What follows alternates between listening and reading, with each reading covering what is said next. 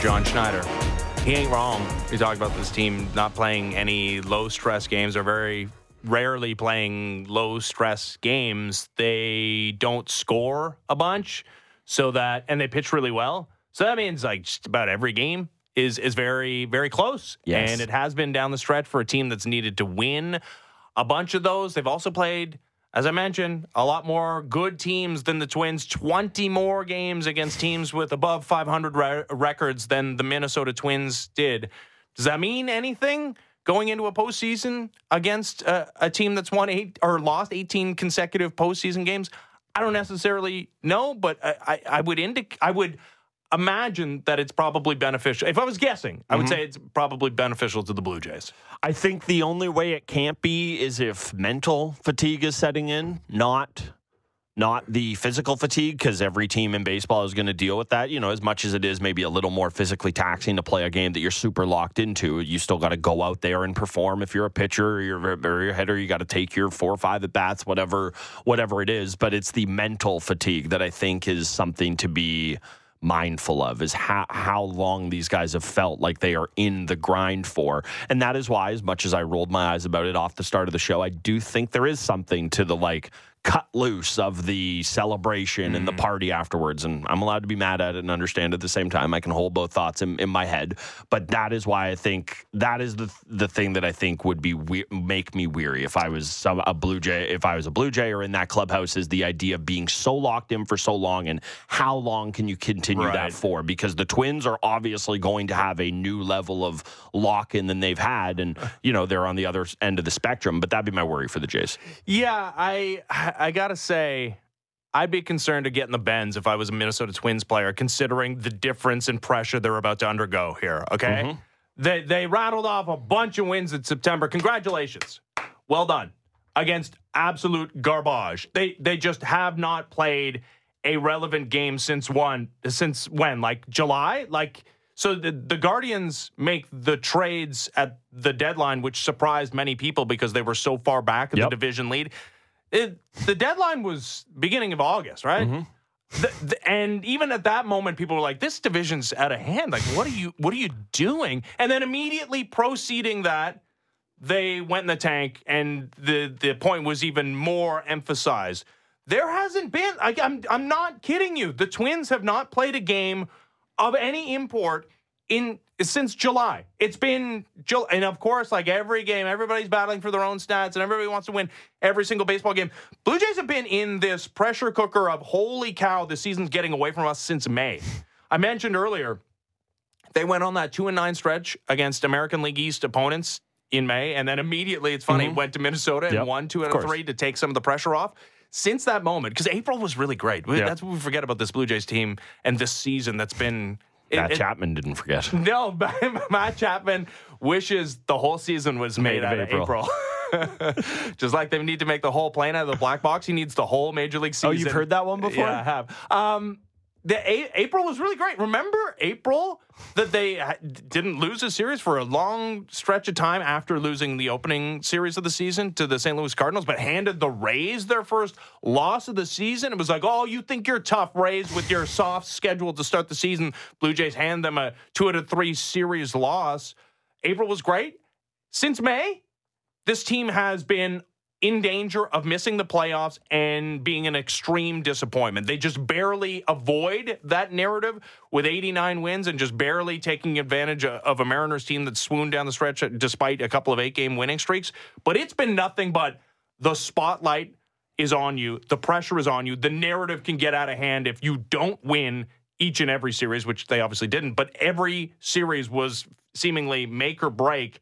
They lose 4 straight against the Rangers, still bounce back. And the Twins are like, yeah, baseball's fun. It was fun when we played all those games with no consequence because we played in a garbage division. You can't tell me that doesn't feel meaningful. Yeah, I'm sure they are having that wake-up moment. And then the more I think about it, I suppose you could talk yourself from a Jays perspective of, you're not sitting there and, if you're George Springer or Vladdy, I'm sure you hope it's another month plus of baseball that you're playing. But it's 3 games, right? Like, it's get through this series. And not get through, not that you're not relishing this opportunity, but if you are feeling the fatigue of being locked in for so long and everything seeming do or die and the knobs being cranked up, not to 10, but all the way to 11, pretty much the entire back half of the season. And, they only have themselves to blame for it. They're the ones who put themselves in that position. But yeah, the more we talk it out here, I do think there's something for the Twins, although I go back to the idea of what baseball is. It is not a rah-rah sport. It is not a try harder. It is a do less sport a lot of the times. And that is why maybe the Twins are actually better off being so home and cooled, that they've been able to kind of practice that mindful baseball, if you will. I can't think of a better way to put it. Sure, there's that's a potential factor going into the series. I would also say that, like, experience is a factor, and like knowing, because baseball looks a lot different. Okay, when you're playing against the Colorado Rockies, which the Twins were to wrap up the season, when their season had been locked in for a month. I feel like they're spiritually cousins, Twins and Rockies. I don't know why. Maybe. Yeah, playing in opposite leagues, but sure. Although the Rockies finished well up the track this season. But there's a difference between playing that and then, especially for guys who didn't even play in that. We're talking about Royce Lewis and Carlos Correa, who are like, we wish we could play in the meaningless game. Would have died to play in a meaningless game. So you go from taking hacks in a cage, and there's going to be some sort of intra-squad workout, I assume, today in Minnesota, to tomorrow you're facing Kevin Gausman and a Blue Jays team that is the underdog going into the series, which actually might benefit the Blue Jays, but going into the season was one of the World Series favorites, and still there are people who are looking at the way they can pitch the ball and the names in that lineup and the experience, and a guy that's a World Series MVP in George Springer, Brandon Belt, while the overall numbers in the postseason not spectacular, he's had some moments. Matt Chapman's been around the block more than a couple of times, and a bunch of these guys with postseason experience. Maybe that's the question in the bullpen, because not too many have. Jordan Hicks, just a brief little moment in the postseason. Jordan Romano also had a moment in the postseason. Didn't go so well. You want to talk about it? No. Does he? But it's a different baseball game when you get to October. I mean, the weather's part of it. The import of every single pitch, every single at bat is different. And the Blue Jays, while it wasn't the exact same, they went through a 6-game road trip in New York and Tampa with their postseason lives, depending on the result of those games. And you can talk about only the 2 wins in the final 6, but they picked up 4 in those 6 to put themselves in a position where their Fangraphs odds were more than 95% to make the playoffs. They have, I know you can think of the 4-game series against the Rangers where they weren't so great, and that's true. That's a perfectly fine counter-argument. There have been moments where this team has been, it looks like the season was done. It was getting away from them. They have bounced back. They have come through in pressure moments this season. They certainly have, and this is bringing something up that we talked about off the top of the show, but I think it's worth mentioning here with the idea of especially Correa, such an important bat for them, and I know he hasn't been this year even when healthy, but the Twins and this plan they've had in the past, the ability they've had to just spit on Kevin Gausman's split or whatever it's going to be doing. And, a rehab assignment, some guys make use of them, some guys don't. This was even a conversation with Bo and Chapman late in the season, is how much do you even need them? But I can only imagine how much harder it is to implement a plan. And look, Correa can go, set the machine to throw him the nastiest splitter he's ever seen for 100 years in there, and it's not going to matter. It's not the same as live AB. So that's where I think it's not so much the getting back into the feel of it, but it's that particular thing in game 1. This isn't even a game to get under speed or up to speed. You are going to right away face arguably the toughest challenge you can have. Definitely the toughest from a Blue Jays pitching perspective, but also the fact that you're going to have to be restrained because Gausman is going to want to see early on, how much can I use this? How much are they going to wave at it? Because that kind of dictates his whole game plan as well. You know what I wish? I wish I have a lot of things. I wish I could put on my tinfoil hat with the way this season ended in yesterday's game. So I wish I could come here and honestly tell you that the Rays intentionally played their strong lineup to beat the Blue Jays in the final game of the regular season to avoid them in the postseason. But they didn't really. No. They just took advantage of a guy that's a journeyman. Yeah. I wish I could tell you that the Blue Jays punted on that game to avoid the Rays in the wild card round, but I can't do that either because I think there were some major league players in that baseball game too, and David Schneider's pretty good, and Brandon Belt is a decaying corpse, right? And that's like extreme. But he's old. He's an elderly gentleman just coming off the IL. But he played in that game yesterday. I can't. He heard this segment before it even happened. He's like, I need the reps. I don't want them talking about me like they talk about Correa. They played some major league players. Now, some guys did get the day off. I do wonder, though, like if you had John Schneider, you had the majority of those Blue Jays with what's the sodium pentothal is the truth-telling drug. I was just going to say, we could just say truth serum. Yeah, that's it. But I wanted to sound smart. Sodium pentothal. And I got it right, I think. Yeah, you're done. You're done. You were sounding so smart, and then I just looked at you to provide enough doubt, and you went, oh, no. I wonder if you put them on a lie detector machine. How about that? Whether they would say, yeah, we're good with this. We're happy going to Minnesota despite the relative success this season against the Rays. We just saw that team 6 times over the last 2 weeks. I can't imagine playing yet another series. I would say for like just an entertainment standpoint, I'm ready to see something else. Totally. So I'm with that, and I also wonder if this team doesn't look at the meat grinder that was this division, and the Rays are a little banged up, not as much as the Twins. And the Twins have lost 18 straight postseason games. Give us the Twins. Thank you very much. I'm going to sound way less smart. A polygraph is what they call a lie detector. No, that's good. That's its name. Yeah. I am such a believer in, I'm not going to say baseball playoffs are a crapshoot. Obviously, you have good starting pitching. That's going to bode well for you. But I think they are just such a finicky game. The best teams in baseball still lose 60-plus games a year, yada, yada, yada. I hate the idea of tempting the gods with, I'm going to put myself in this spot. I'm going to try to do this. Unless it is, I'm just going to keep winning games, and that's what's going to put me in the best position. Obviously, the baseball gods would be like, that's great. You should keep trying to win. We're going to put this in the Ken Burns documentary. I love it so much. But I hate the idea of, if we take our foot off the pedal a little here. And I mean that from a Jays perspective, but I mean that for any team. I just feel like it never, ever bodes well. Nope. If it's go take care of your business, of course, nothing wrong with that. But if it is, what if we hold this guy back? What if we pull out these guys in the 4th or 5th inning? I cannot stand that. It never seems to bode well for teams. Yeah, and I can point to the opposite situation benefiting teams like that Giants team that tried to hand the Patriots their first regular season loss of the season. Didn't work out, but ends up they get them in the Super Bowl. Wild card teams. So this is the second season we've had this format, which I think I'm good with. Like, there's some tweaks I'd like. I would like this. I don't think you have this problem because you're so smart and you're so plugged into baseball all the time. But I want to know when I'm going to have to not Google MLB playoff format on the first day of playoffs or the last day of the regular season. I wonder when I'm going to get to that point. And look, that's not a knock on baseball. Things are new. It takes time. But every year I go, okay, what is it? And it just seems weird that somebody who, follows sports and cares about them has to constantly remember what it is. But I do like the format.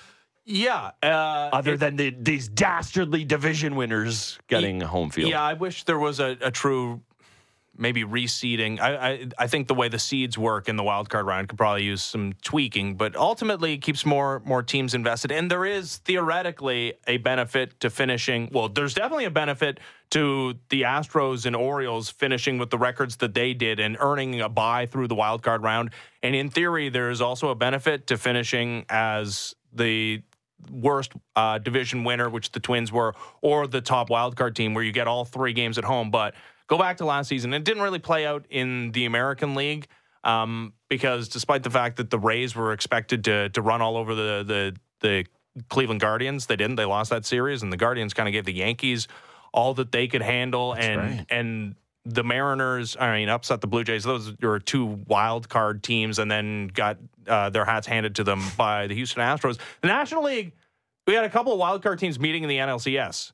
The Phillies won 89 games, same numbers as the Blue Jays this year. Whoa. The Padres won 87 games last season, and they locked horns in the NLCS. And, of course, it was the Phillies eventually getting to the World Series and losing to the Houston Astros. So there's like at least a recent history of wildcard teams getting through this round and then getting hot and taking off. And there's some sense to be made there that there's a rust versus rest discussion in baseball, and especially when it's such a fine motorsport skill and it's all about timing, that you give some of these division winners extra days off, maybe not necessarily so beneficial to the batters. Yeah, it's entirely possible that it's not. Correct me if I'm wrong. The Padres specifically from that example, they feel very much like the Price-Tulo Blue Jays, and that it's like, they improved because they added half a good baseball team. Yeah. So maybe that isn't the exact one we can draw an example to, but the Phillies, I mean, you look at all of the players that got them through and you see what they were ultimately able to do. Those are all the guys who were on their team. Like, it was Real Muto, it was Harper, and it was all the guys that were there all year long providing them with those moments. And not to say they didn't add at the deadline, but it wasn't a complete overhaul like what you saw with that Padres team and bringing in Hader and bringing in Soto, or even the Jays teams back in the kind of Tulo Price era. Yeah, there's not a direct line comparison. The Blue Jays have been locked into a wild card, at least as far as getting into the postseason for a while now, because the Orioles had a season to remember for the ages, and it starts tomorrow in Minnesota. Time now for something to chew on. Brought to you by Great Canadian Meats. You won your bet. The Europeans, they took care of the Americans pretty handily. 16.5 to 11.5, fifth straight time at the Ryder Cup, the home team has won by 5 points or more. Perhaps a reshuffling of the rules of the Ryder Cup is in store. There are so many storylines that came out. Honestly, if this happened, honestly, even with a full slate of NFL Sunday, if this happened just a week ago, we would have talked about this so much. There was so much from the Ryder Cup. You have a seeming mutiny going on among the U.S. team. We had a dumb gate controversy, hat gate, we're calling it, of people waving their chapeaus at Patrick Cantlay. Rory McIlroy nearly got into a fist fight in the parking lot, which we now found out via reporting that came after Shane Lowry gave a rousing speech in the European locker room that seemingly fired Rory McIlroy up to a point where he wanted to fight someone. And then Europe went and won the Ryder Cup. It was incredible. Storylines aplenty. I loved it so much. I had non-golf people texting me, which is always my barometer of if this thing crossed over. It is I'm not going to say the best event in sports. It's my favorite. It always falls, I won't say when, but my birthday. Very similar timing to your son's there. So I always love it. It's always special for me. I love it in Europe. It's so much better. The fans were all over the Americans. Just as good a weekend of golf when it wasn't really competitive until the very end. I cannot explain to you how much I enjoyed that. And anyone who got to take in any of it, I know they did as well. Yeah, they did. And it makes you wonder why we can't get more of it. Now, we got President's Cup next year, and then year after that, the Ryder Cup again. Watch your tone. Mike Weir, our Canadian captain. You don't... It's not the same, especially for the Americans who have to play in all of these, right? Yes. Like there is a toll. Very much so. I get it. It's only golf, but yeah, the Americans do complain about the amount of golf that they have to play and that they got every year one of these things. A pro golfer complaining about something. But man, there's so much to like about this. And I think there's a risk of if you had more of it, and we talked last week about the team thing that's not really working necessarily in LIV, and is there a way to make it work? And you can't. Part of it is you can't manufacture the human interest stories and the just like clearly personal animus between a lot of these people. I don't think unless you're gonna fake it, like you're gonna do wrestling style with the high flyers and the range goats and talk about how those guys dislike it. Although there have been a couple of stories out of LIV about some. I think Brooks Koepka's team has some sort of infighting. It's just there's so much to love. There's one thing that you didn't touch on, too, which actually hit very close to home to me, because I played with you on Friday. Oh, yes, after the show. Right. I had the Ricky Fowler, Tommy Fleetwood situation occur to me and my father, who we play a match every time we play, and I give him 10 strokes. And he was up 1 going to the 18th hole. Yep. And he was in good position. He played the hole well. He did. And he had about a 2-footer to win the match. Like, he lagged his putt up perfectly. Yep. And I said, don't take that. You did say that. I said, don't. Very loudly. Do not take that. You got to putt that. It's to win the match. And then acted like he didn't hear me and just like kind of like, and he assumed that it was going to go in the hole when it missed the hole. Okay. And then to save my dad from being distraught for the rest of the week, I was like, it's fine. Your uncle was there? Yeah. So Rory McIlroy, Ricky Fowler conceded the Ryder Cup winning putt. The Europeans were winning the Ryder Cup either way. And it's a 2.5-footer where the make rate on the PGA Tour it's well above 99%. But it is literally to win the Ryder Cup. And I think even for Tommy Fleetwood's sake, he probably is cool with actually making that putt to win it because he's not going to miss it. Yeah. But you don't concede. What are we doing here? You don't concede that putt. So there's 2 things at play there. I disagree with you. I think Tommy Fleetwood should want to make that putt to win the Ryder Cup. Not that I've played a ton of match play golf, but I've watched a ton and played in a little bit. I know the face of a guy who's saying, that's good, right? Please. Yeah. And the other part of this as well is that Fowler had a sketchier putt that he would have had to make to put pressure on Fleetwood. So I think Fowler was basically like, I don't want to do this anymore either. Let me be the nice guy. I could not believe he conceded that. The people who are not golf people, if that's how they saw it end, they're like, okay, I'm out on this. What are we doing? You're just shaking hands and giving them the trophy. It was ridiculous.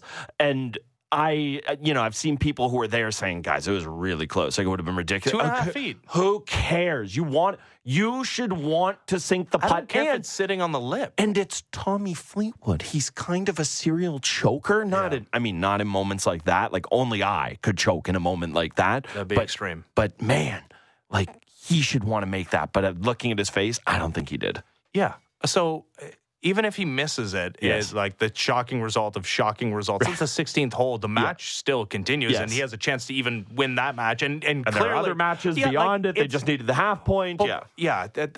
So it's not the actual practicality of the thing. It is the ceremonial of it, and just the theory that you would have somebody. I understand there's gentlemanliness, and I don't want everybody to have to make every putt. Like I like that is a strategy in match play, and whether you believe give them early, make them late, and whether that actually applies. You don't have guys attempting short putts early in the match, and then they don't have the feeling of making short putts later in the match when you make them putt it.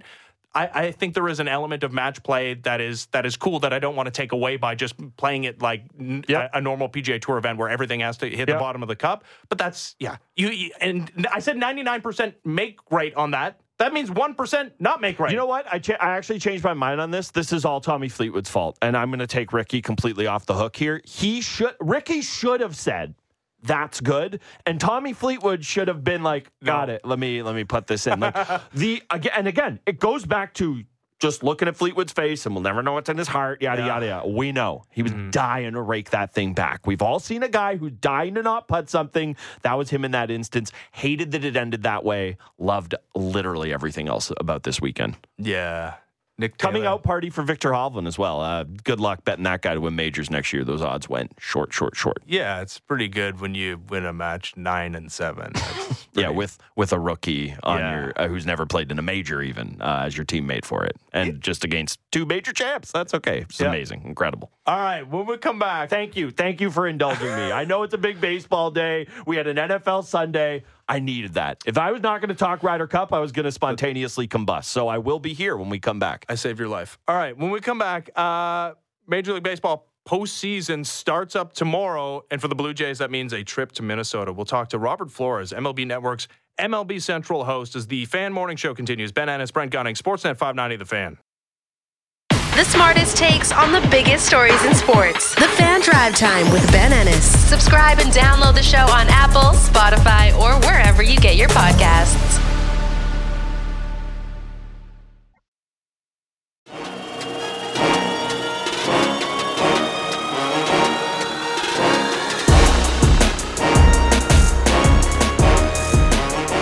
Fan Morning Show, Sportsnet 590 The Fan. want to talk about one of the benefits of this Major League postseason format? You got a quadruple header of playoff baseball starting tomorrow. And the Blue Jays, despite being located in Canada, are not the early game. They don't get the Raptors treatment. I would be remiss and I'd be lying if I said my immediate reaction was not, we did it! We got out of the noon slot! Way to go, baby! You know who Major League Baseball thinks is more irrelevant than the Blue Jays? At least two teams. Yeah, well, I think okay, fair. the majority of that lying at the feet of the Tampa Bay Rays, who open up the quadruple header with a 3 p.m. start time against the Rangers. Blue Jays, Twins in Minnesota at 4:30, right here on Sportsnet 590 The Fan at Sportsnet. Diamondbacks, Brewers, 7 o'clock. Marlins, Phillies, wrapping up the day at 8 o'clock. Very happy to be joined now by Robert Flores, host of MLB Network's MLB Central, which you can watch every single weekday morning at 9 a.m. Robert, thanks for doing this. Good morning.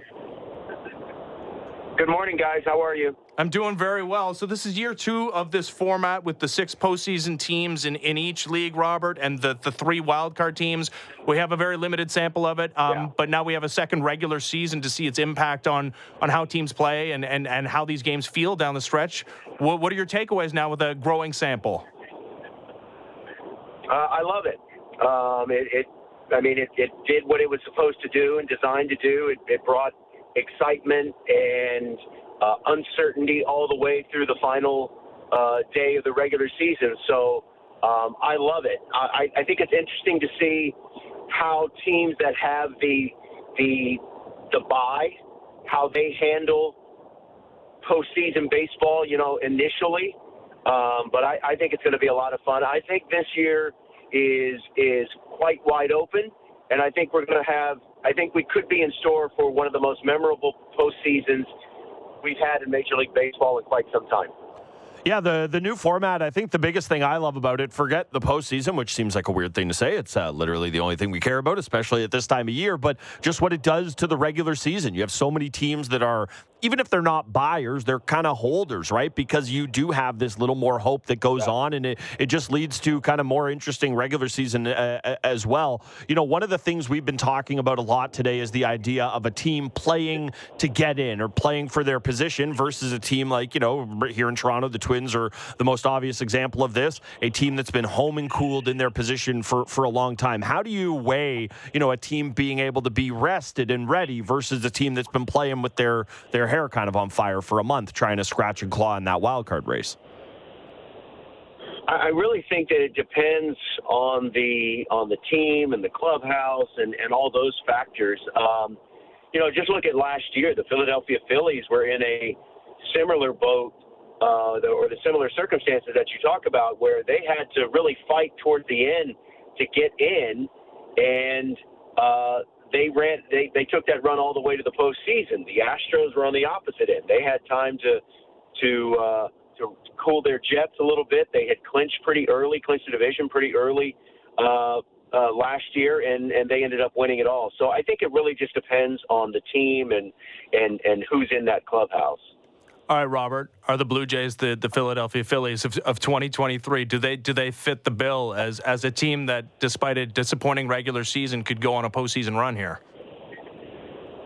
They definitely could, because I think with the Blue Jays, you mentioned it, I don't really think that we've seen the best of the Toronto Blue Jays. I mean, we've seen it here and there and in pockets of the season, but I don't think we've seen the best of them. They certainly have all the things necessary to make a deep run and to win it all. It's just going to be whether or not they can put it together for this stretch. But they certainly have the pieces. All of it's there to make a deep run.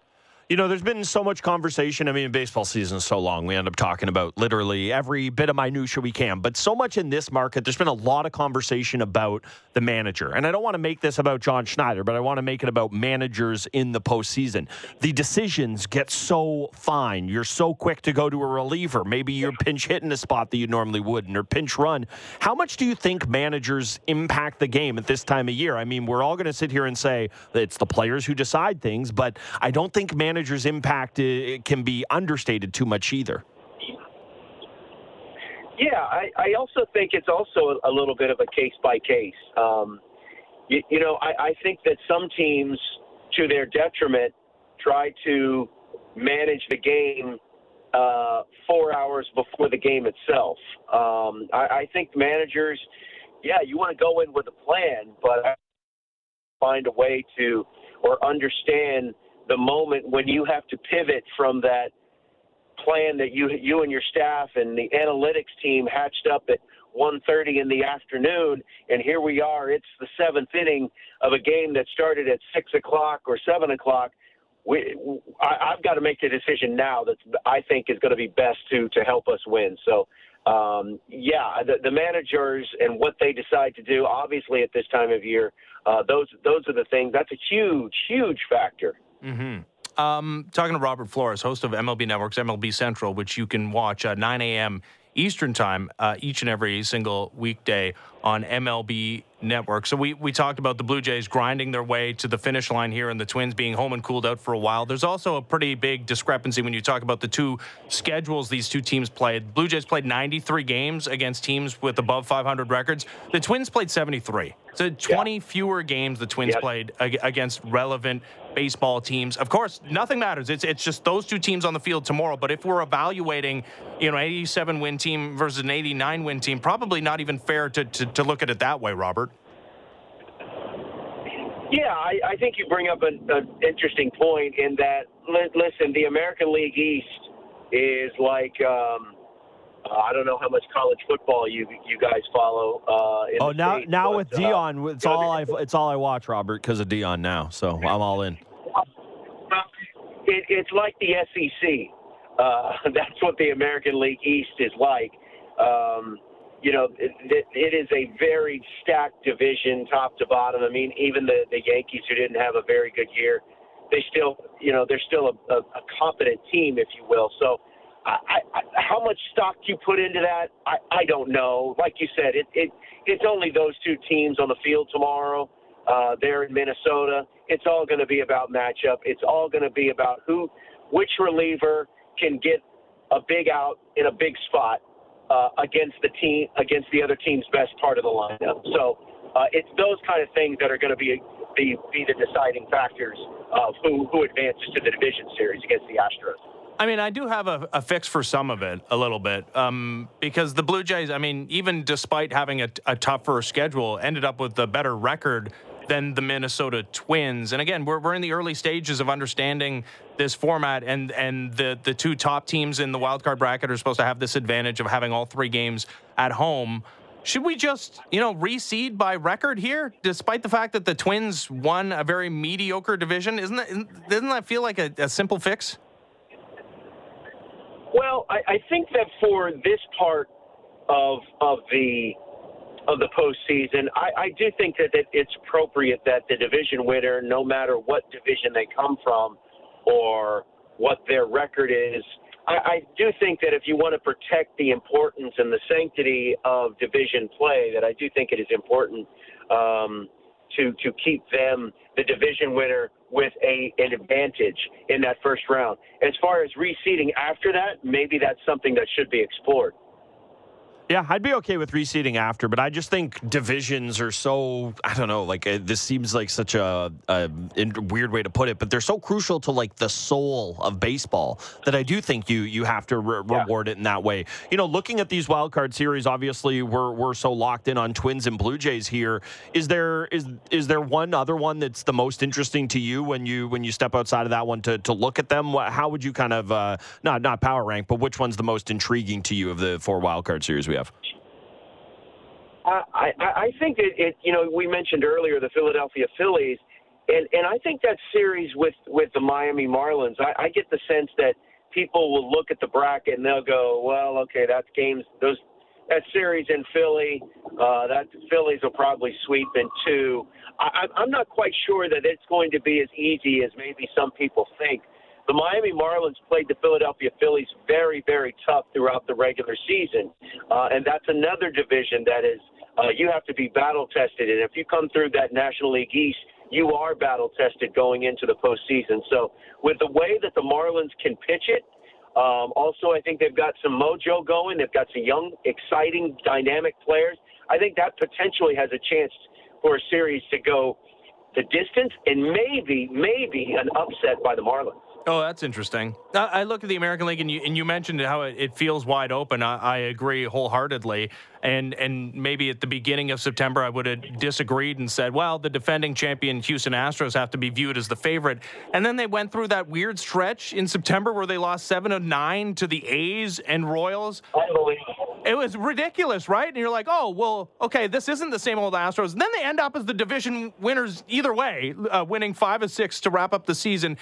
Are the Astros the big bad Astros? Should we still fear them as the defending champions? I don't know if fear is the right word, and I don't think any of the opponents that they will run into, no matter how deep their playoff run is, I don't think that their opponents will fear them. But I do know that they will be wary of them. And they do know that they are going to have to beat the Astros, and that the Astros more than likely will not make the mistakes that will beat themselves. They are battle tested. They are experienced. The lineup is deeper than it's ever been at any point of the season. They're also healthier than they've ever been at any point of the season. So I think that they are more than capable of making a run and coming out of the American League and getting into another World Series. The Baltimore Orioles obviously are going to be a problem. Their lineup is extremely powerful. There is danger lurking up and down the order. But for me, who's going to be? Can Yennier Cano and the other pieces of that bullpen, can they get the big outs? That's going to be required of them for the Orioles to advance all the way to the World Series. That remains to be seen. Felix Bautista is not going to be available, so that's a lot of pressure on the other members of that bullpen. Yeah, it is a tough blow for them. I mean, any team loses their closer heading into the postseason, you're going to feel that. They will feel it, I think, a little bit more just because of how lights out he's been. And not that that's a thin pen by any means, but maybe they don't have the dearth of options that some other teams do. The question I have for you about the Orioles is that, it's not so much about this year, but it felt like this was, I won't say their best shot, but one of their best shots, because we know that team is only going to continue to get more and more expensive. Do you have any insight on, the potential willingness to spend there? I mean, I don't think they're going to completely sit on the wallet in Baltimore and not spend it all, but they haven't proven necessarily ability or propensity to get into that kind of true heavy spender category. How important is it for them to kind of strike while the iron is hot early in this window, despite them having all these great players under team control for a long time still? Well, that's the thing. They don't necessarily need to spend a whole lot of money, in my mind, because their best players are under club control for the next handful of years. And, oh, by the way, there's some even better ones coming at the AAA and lower classifications of their minor league system. So maybe if you're talking about looking forward to the off season, maybe they go out into the market and try to see if they can land some more pitching, some more starting pitching. Maybe a bullpen piece here or there. With Bautista's injury, he's not going to be available for, I would think, a good portion of 2024. So the Orioles are a problem, and they're a problem for the next foreseeable future. Robert, can't wait to get it all going tomorrow. Quadruple header. It's a baseball lover's paradise. Thanks for doing this. Appreciate it. You got it, guys. Enjoy the postseason. Appreciate it. Thanks, Robert. Robert Flores, host of MLB Network's MLB Central. Again, 9 a.m. on MLB Network. That was like his BP. Yeah, he's warming up. Yeah, that's right. Yeah, like he's driving into work. Yeah. He should be paying us to have him on the radio. I was going to start the show with this, actually. And wow, must be good if you were going to start. Really, really good.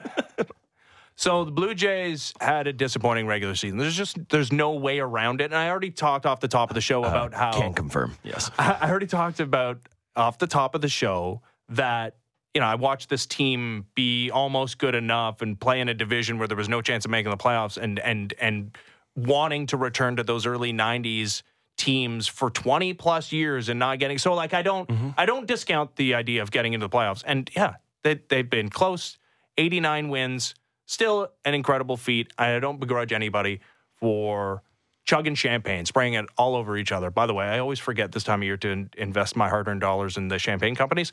But I I will say, I don't know that it moves the needle the way you think. but you don't know that it doesn't either. Like, so you're speaking entirely out of your posture. You have no idea. Here's what I'm saying. Why don't you hold on to that money and invest in something else? Is what I'm saying. Again, we have like Mike Apple over here with the business guy. Just a guy who can tell us the answer on 680, and I should. The entire season will be decided whether it was a success or failure, depending on the postseason. And I don't even necessarily mean a World Series. There are degrees to this. For sure. Right? You don't win a game again in the postseason, and now it's like... It'd be bad. It's over during the Vlad and Bo era? That's not great. No, I'd sign up to call that not great as well. And I do think, like, certainly after the Rangers series, there was a big... call to, or at least a conversation about, hey, is Ross Atkins going to make it through this thing if they don't make the playoffs? If you would have let the fans make the call, somebody was getting fired right then and there after that series. Yeah, I don't think, even if the Blue Jays do disappoint again in this wild card round, even if they don't win a game, I think that those conversations are largely off the table, at least this offseason. But yeah, the idea of a massive trade, and I'm talking about one of the key pieces of this team being sent out the door to try and recoup assets, I think is very much on the table.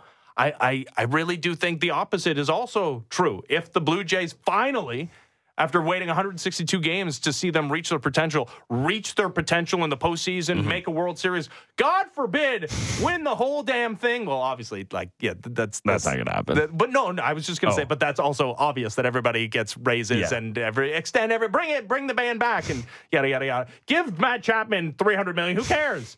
But yeah, there's a lot riding on this postseason where any baseball person that's ever worked at a front office will tell you it's largely a roll of the dice. We play for the larger sample of 162, and this is a different deal when we're talking about a 3-game series and then a 5-game series, and even a 7-game series is not represented. It's not what we're trying to do here as far as roster construction. Sorry, that's the way she goes. Yeah, it's not even close to representative, but yeah, this is, hey, welcome to North America, pal. If you want that, the EPL and all those other leagues are over there where they're just, I guess the MLS, the MLS smartened up. They have a playoff too. So if you want that, you go run Fenway's doing this. They got soccer teams over there. Good luck. This is North America. And you know what? Let's be honest. This is America. We want playoffs. It's not America. And we want to judge people based on those playoffs. It is a small sample size. It is a roll of the dice. And yes, it is a fork in the road moment because you're right. There are degrees of success. It's not World Series or bust, but it kind of feels like one way or another we'll be sitting here saying, well, give Bo and Vladdy their super deals. And I know Bo's got his through ARB, but you understand what I'm saying. Or it's going to be, and I know you've talked about this a fair bit this summer, is it time to trade Vlad? Like that, like it is a real fork in the road moment. And it's not to say World Series or that's happening, but kind of get out of this round or it's happening. Honestly, if the Blue Jays want to be honest with themselves and honest with us, it shouldn't, the postseason shouldn't matter in a negative way. That they can look at 89 wins and and the way the offense performed over the large sample of 6 months and saying, I don't care, even if we won the World Series, we screwed up here. And no, not that to that degree, but like clearly, like the larger sample would tell you that they banked on the wrong guys performing and maybe leaned too hard into defense. Again, 89 wins, nothing necessarily to sneeze at. This is a team that was expected to compete at the top of the division. They were 10 games under 500 within the division, but yeah, okay. I understand if you want to, like the fans do, evaluate the season as a whole, including the postseason. Yeah, and maybe this is an unfair way to look at it too, because it was enough to get in. But how many conversations did you have 2 weeks ago of it's probably 90, maybe 91, maybe 92? Like, should we not take into account that everyone else stubbed their toe around them as well, like with the 89 win thing? So, and then if you want to do the thing year over year, a lot of things. Well, you go 91 wins, 92 wins, and then instead of 93 wins, you end up with 89 wins. Regression. Yeah, I mean, we're talking about the finest of margins, but it's a good season in the postseason. So much yet to be written, and clearly, as Robert Flores will tell you as well, and just about anybody who's predicting the postseason, the possibility exists. And you don't have to squint too hard to see the team that had the best ERA in the major leagues going on a postseason run here. But in an overall sense, not what the Blue Jays expected to have regular season-wise. Time for the rake and wake. Okay? Yeah. The series odds are out for the 4 wild card series we've got. I'll start with the Blue Jays. They are. Would you? Yeah, they are plus 115 against the Twinkies. Twins minus 138 there. As far as the longest long shots, the Marlins plus 165, D-backs plus 165. Well, the Rangers are plus 130, and the Phillies and Brewers both minus 200, and then the Rays minus 159 there. So not a ton of margin to quibble with in these series. No, but it is interesting that the Blue Jays go into this series despite having the better record than the Twins, despite playing in the stronger division, despite being battle-tested, despite having more household recognizable names, despite playing in a market that, not unlike when the Cowboys are playing, like there's some public totally money headed their way, are still underdogs in this series, which honestly, like if you're a Blue Jays player, you probably welcome, because you love an underdog. Being the favorite hasn't worked out for this team. No, it sucked. In fact, I wonder how much of that is just, we laid it out. We'll talk about it a little more on the other side. I know we got Siddle coming up at 8:30, but, the Gausman numbers against the Twins are not great. And I think if you think the Blue Jays are going to win this series, I think a lot of people would imagine that's via at least one of them coming in Gausman's Game 1 start. Yep. That would be a nice start to get the first postseason win in this era of Toronto Blue Jays baseball. All right, when we come back, all 3 of these games, or maybe only 2, going to be on the road in this opening series. Is that a good thing for the Blue Jays? And you alluded to it in our conversation with Robert Flores. John Schneider gets another kick at the can as a manager of this baseball team in the postseason. What's your level of confidence in him? That and much more as the Fan Morning Show continues. Ben Ennis, Brent Gunning, Sportsnet 590 The Fan.